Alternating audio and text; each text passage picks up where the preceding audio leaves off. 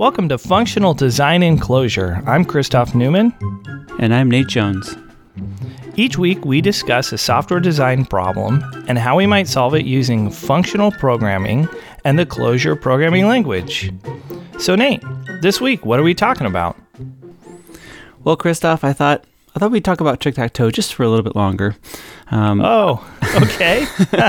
I feel like talking about tic-tac-toe is a good mechanism for talking about design without having the problem be too terribly interesting and distracting us from the actual principles. So just boring enough, just interesting enough. Yeah. So anyway, I thought maybe today we talk about, how do we tell who won the game? Didn't we defer that last week? I think last week we deferred that as an exercise for the listener or something. Yeah, we did, and hopefully some of the listeners have actually exercised that. But I want to talk about it because I think it kind of will help kind of get past we only have one model right now. Well, no application out there in existence ever has just one model. Usually have more than one model, and so I think talking about who won the game, I think might help us, explore some of that a little bit. So, anyway. Just adding some more complexity into the model we have. Yeah, totally. I think, there's a couple different ways we can figure out who won the game. One way would be to just look at the board, examine the board as it is, and see if anyone got any rows or any diagonals, without having to store any state. Isn't that like the definition of seeing who won the game, to examine the board for the victory condition? Yes. Yeah, exactly. So the idea is what? I'd write a function. It takes the board. It gives me back. I think what we talked about last time is gives me back an ID of the winner, or a nil if there's no winner. Yeah, I think X, O, or nil is a good try value we can get from this function. Yeah, so it's like a function called winner. You pass it the board and it gives you the winner back. And nil means, hey, there's no winner yet. So it just looks at the board and goes, okay, do I see a pattern that's a winning pattern here? Yeah, definitely. So another way to do it is to actually keep track of who is winning the game as the game is played, so that you don't have to actually examine the board. You can just see who has gotten to the point where they have 3 in a row. Well, why wouldn't we just want to examine the board? That just seems a lot simpler. Like, why would we want to keep track what do you mean by keep track?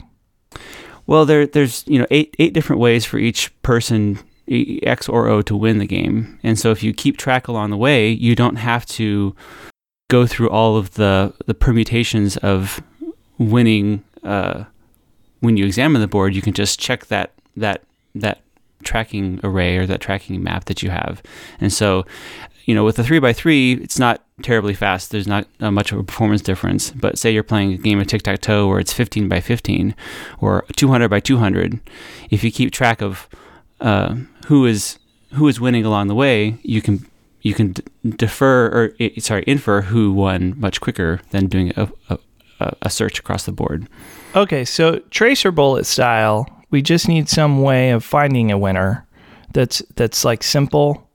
And then the idea is after you code up that simple way of finding a winner, you just look at the board. Then you might want to go, hey, how can I improve the efficiency of finding the winner? Is that the idea? So it's like an optimization.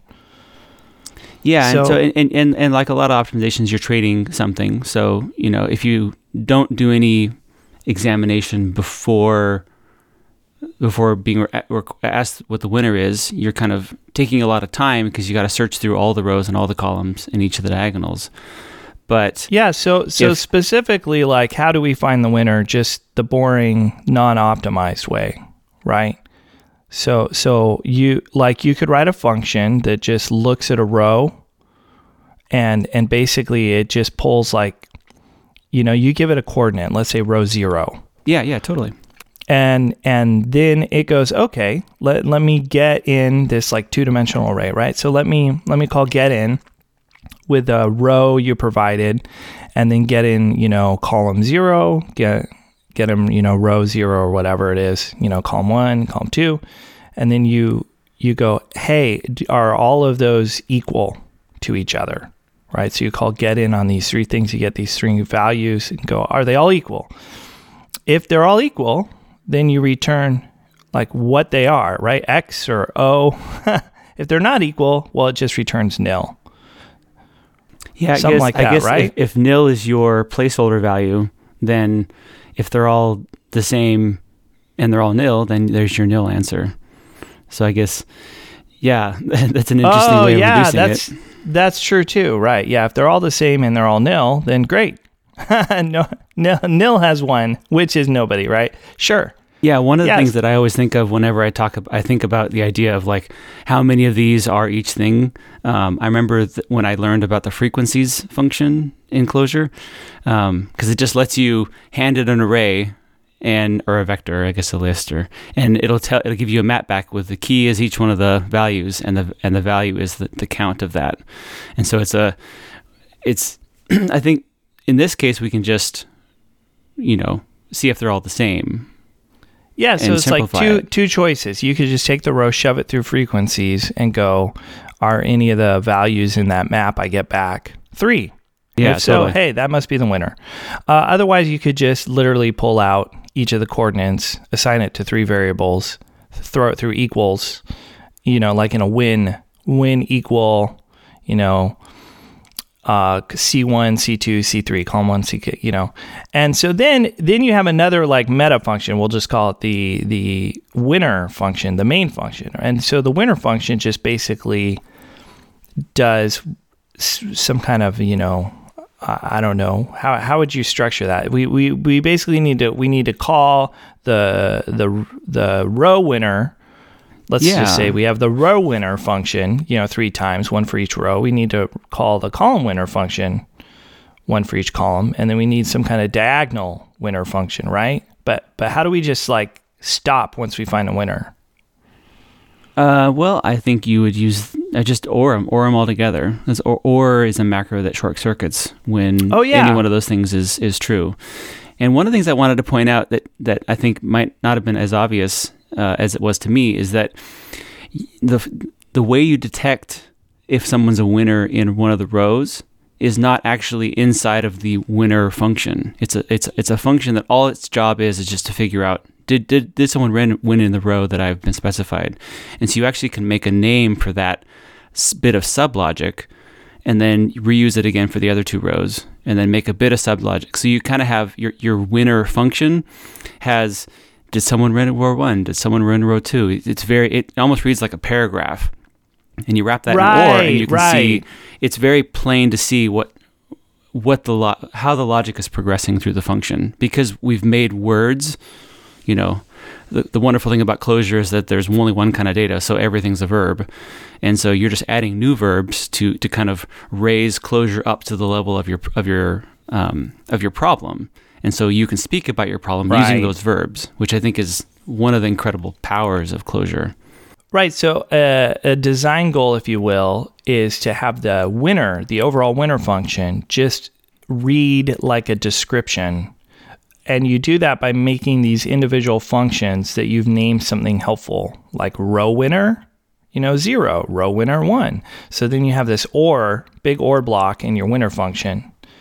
And it has row winner 0, row winner 1, row winner 2, column winner 0, column winner 1, column winner 2, diagonal forward, diagonal backward, etc. So it's like, oh, okay. So that's how we find a winner, by inspecting the board.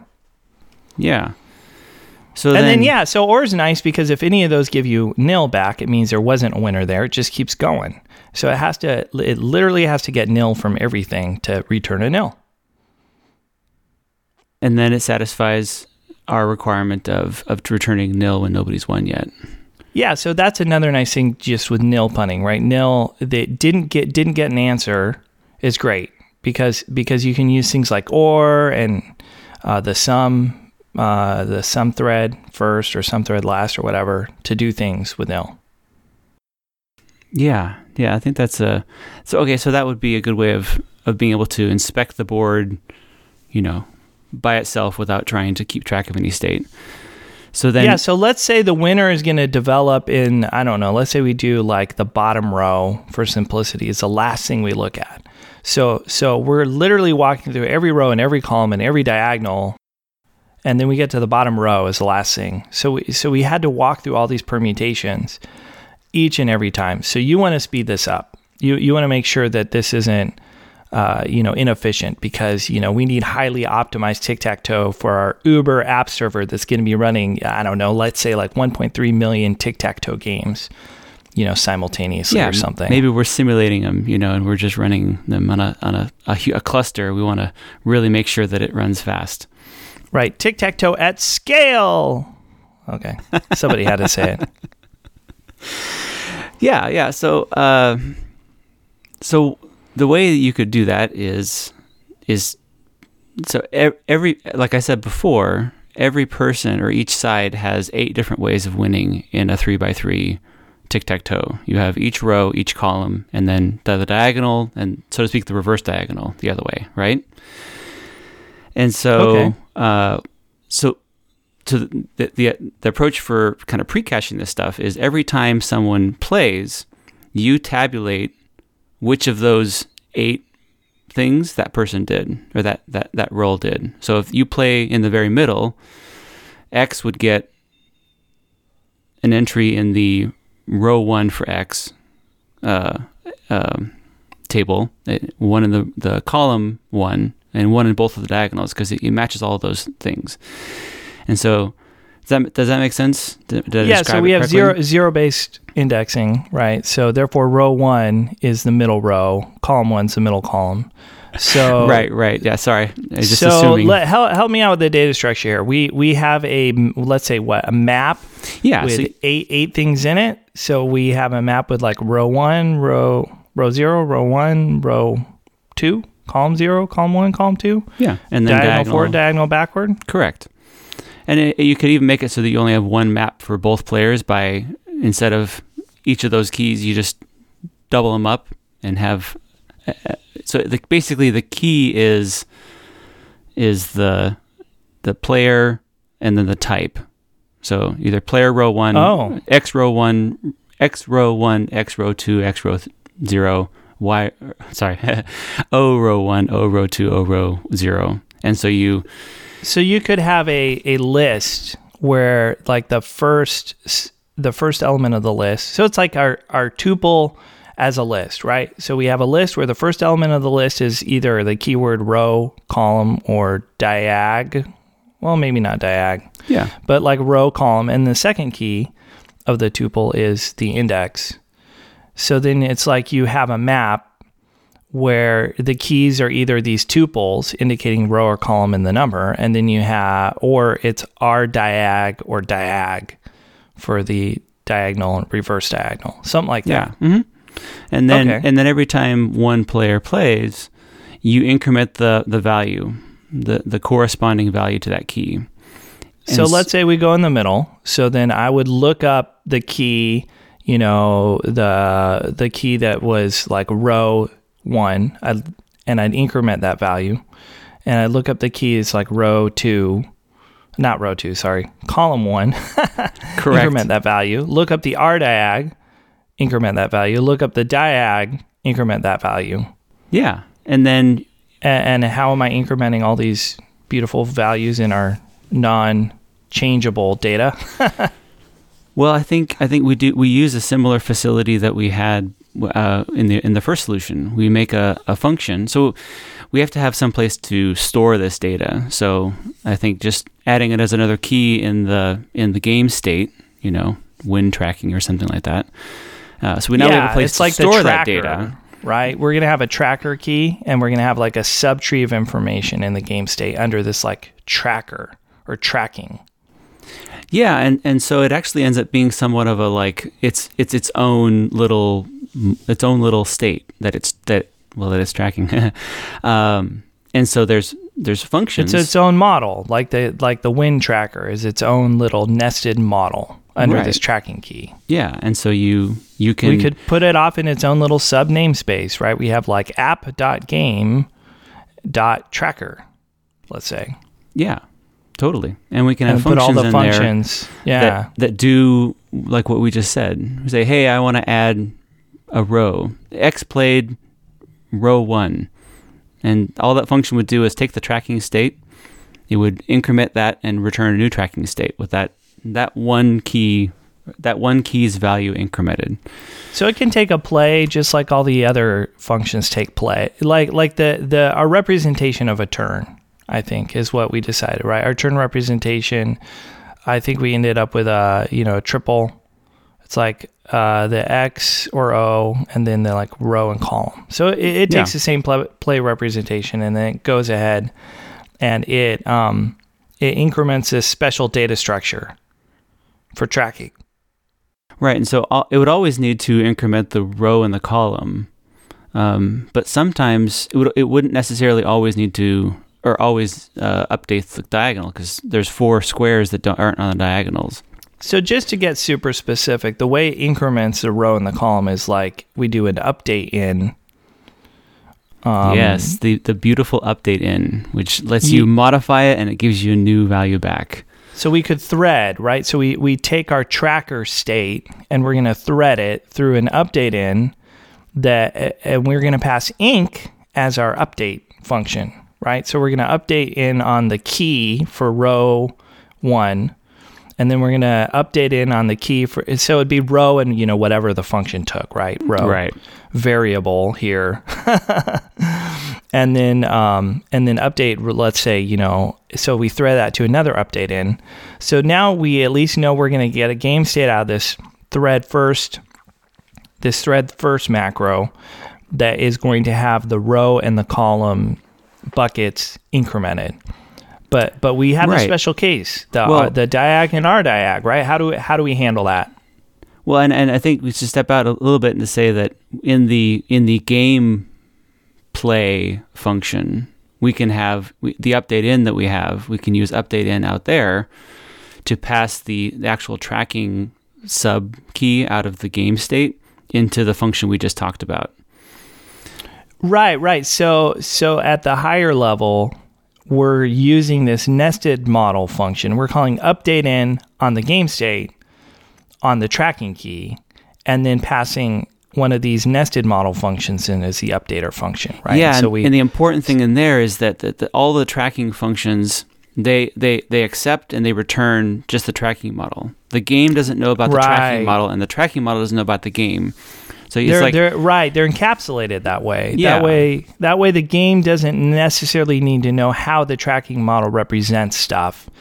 And that way the tracking model, when it comes up with a better way of representing it or a different way, it's nice and encapsulated. And it's kind of nice at a high level, right? Because it's sort of obvious you're reading this thread macro that's going through all the updating steps when a move is done. And it's like, oh, well, we thread it through this update on the game state for this key tracking. And then we have this function, update tracking or whatever we call it. I don't think we named it. I think that sounds like a great name. I'm always up for plain names and that are much less clever and maybe a little bit longer because I can tap complete them. Yeah, sure.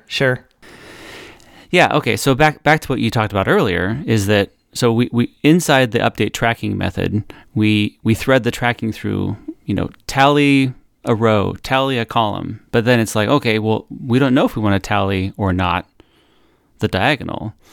It's like we need to have a test for it. And so let's see cond arrow I think is the right function for us now. Oh yeah, so the cond thread first, or just cond thread. Yeah. And so the idea is what we would do is we know we're always going to do the row and the column. So we're definitely going to do that. But then we want to take the output of that and we want to conditionally send it through an updater that's going to update the diagonal. So we need to know if it's a diagonal. So how do we know if it's diagonal? Well, diagonal is easy because you just check to see if the row and the column are the same. So I vote we make a function called diag with a question mark, and then you feed it a coordinate and it returns true or false if it's a diagonal. right? So forward diagonal's easy. It's like do the row and column match. Right. And then we have another function called rdiag ? And then it's, I don't know, it's a little trickier for that one. Yes. I believe all you need to do is make sure that the sum of the coordinates is equal to 2. Oh, yeah, In this case, so you use tricky true. math. Yes. Tricky math. Or you could just hard code it. Okay, yes, so you have these. True. So you have this con thread, and then the first one is like true, and then the updating logic for the row and the column. Right, because you have to have a conditional for every branch, so to speak. So we basically say true. We always want this. Yeah, so you could use like the Boolean true, or you could use colon always, because that evaluates to be true. Colon eternally, yes. Eternally. because I said so. Yeah, so it doesn't have to be the actual Boolean true, but it's kind of nice if it is. And then, but you can do whatever. And then, you send it through diag ? Yeah, for the coordinates. So diag ? Yeah, and then the branch is just the function that does the updating for the diagonal. Okay. And yeah. The same for rdiag, or reverse diagonal. And so it ends up reading nicely like the way we had in the first solution, where it's like update, check the row, check the row, check the row, check the column, check the column. It's like, here, always record the row and column, and then conditionally, but you can see, and the nice thing about separating that conditional out into its own function is it's not like in the midst of your conned arrow or your con thread, it's not like, right. X equals Y. It's like a row equals column. What does that mean? It's like, no, diag. Oh, this is a diagonal play. I like to think of these higher level functions as being like a description of a process. So I make all these like little mini functions that do really focused things. So I can read the high level function as more, like you said, a little paragraph of information. So it's like, oh, we're going to conditionally thread, and it's like always update row column. And then it's like diag. Okay, update diag. And then rdiag, update rdiag, right? So it's nice high level, and you can understand what's going on without like looking at the innards, You can see the animal, not the intestines.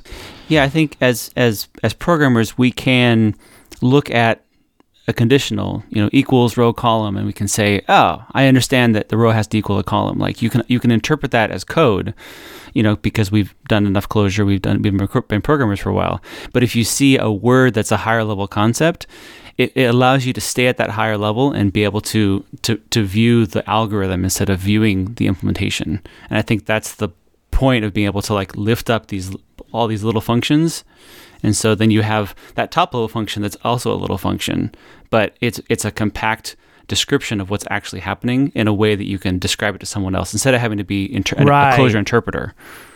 Right. You're not trying to infer the meaning of this equal XY or equal row column. Like what does equal row column mean?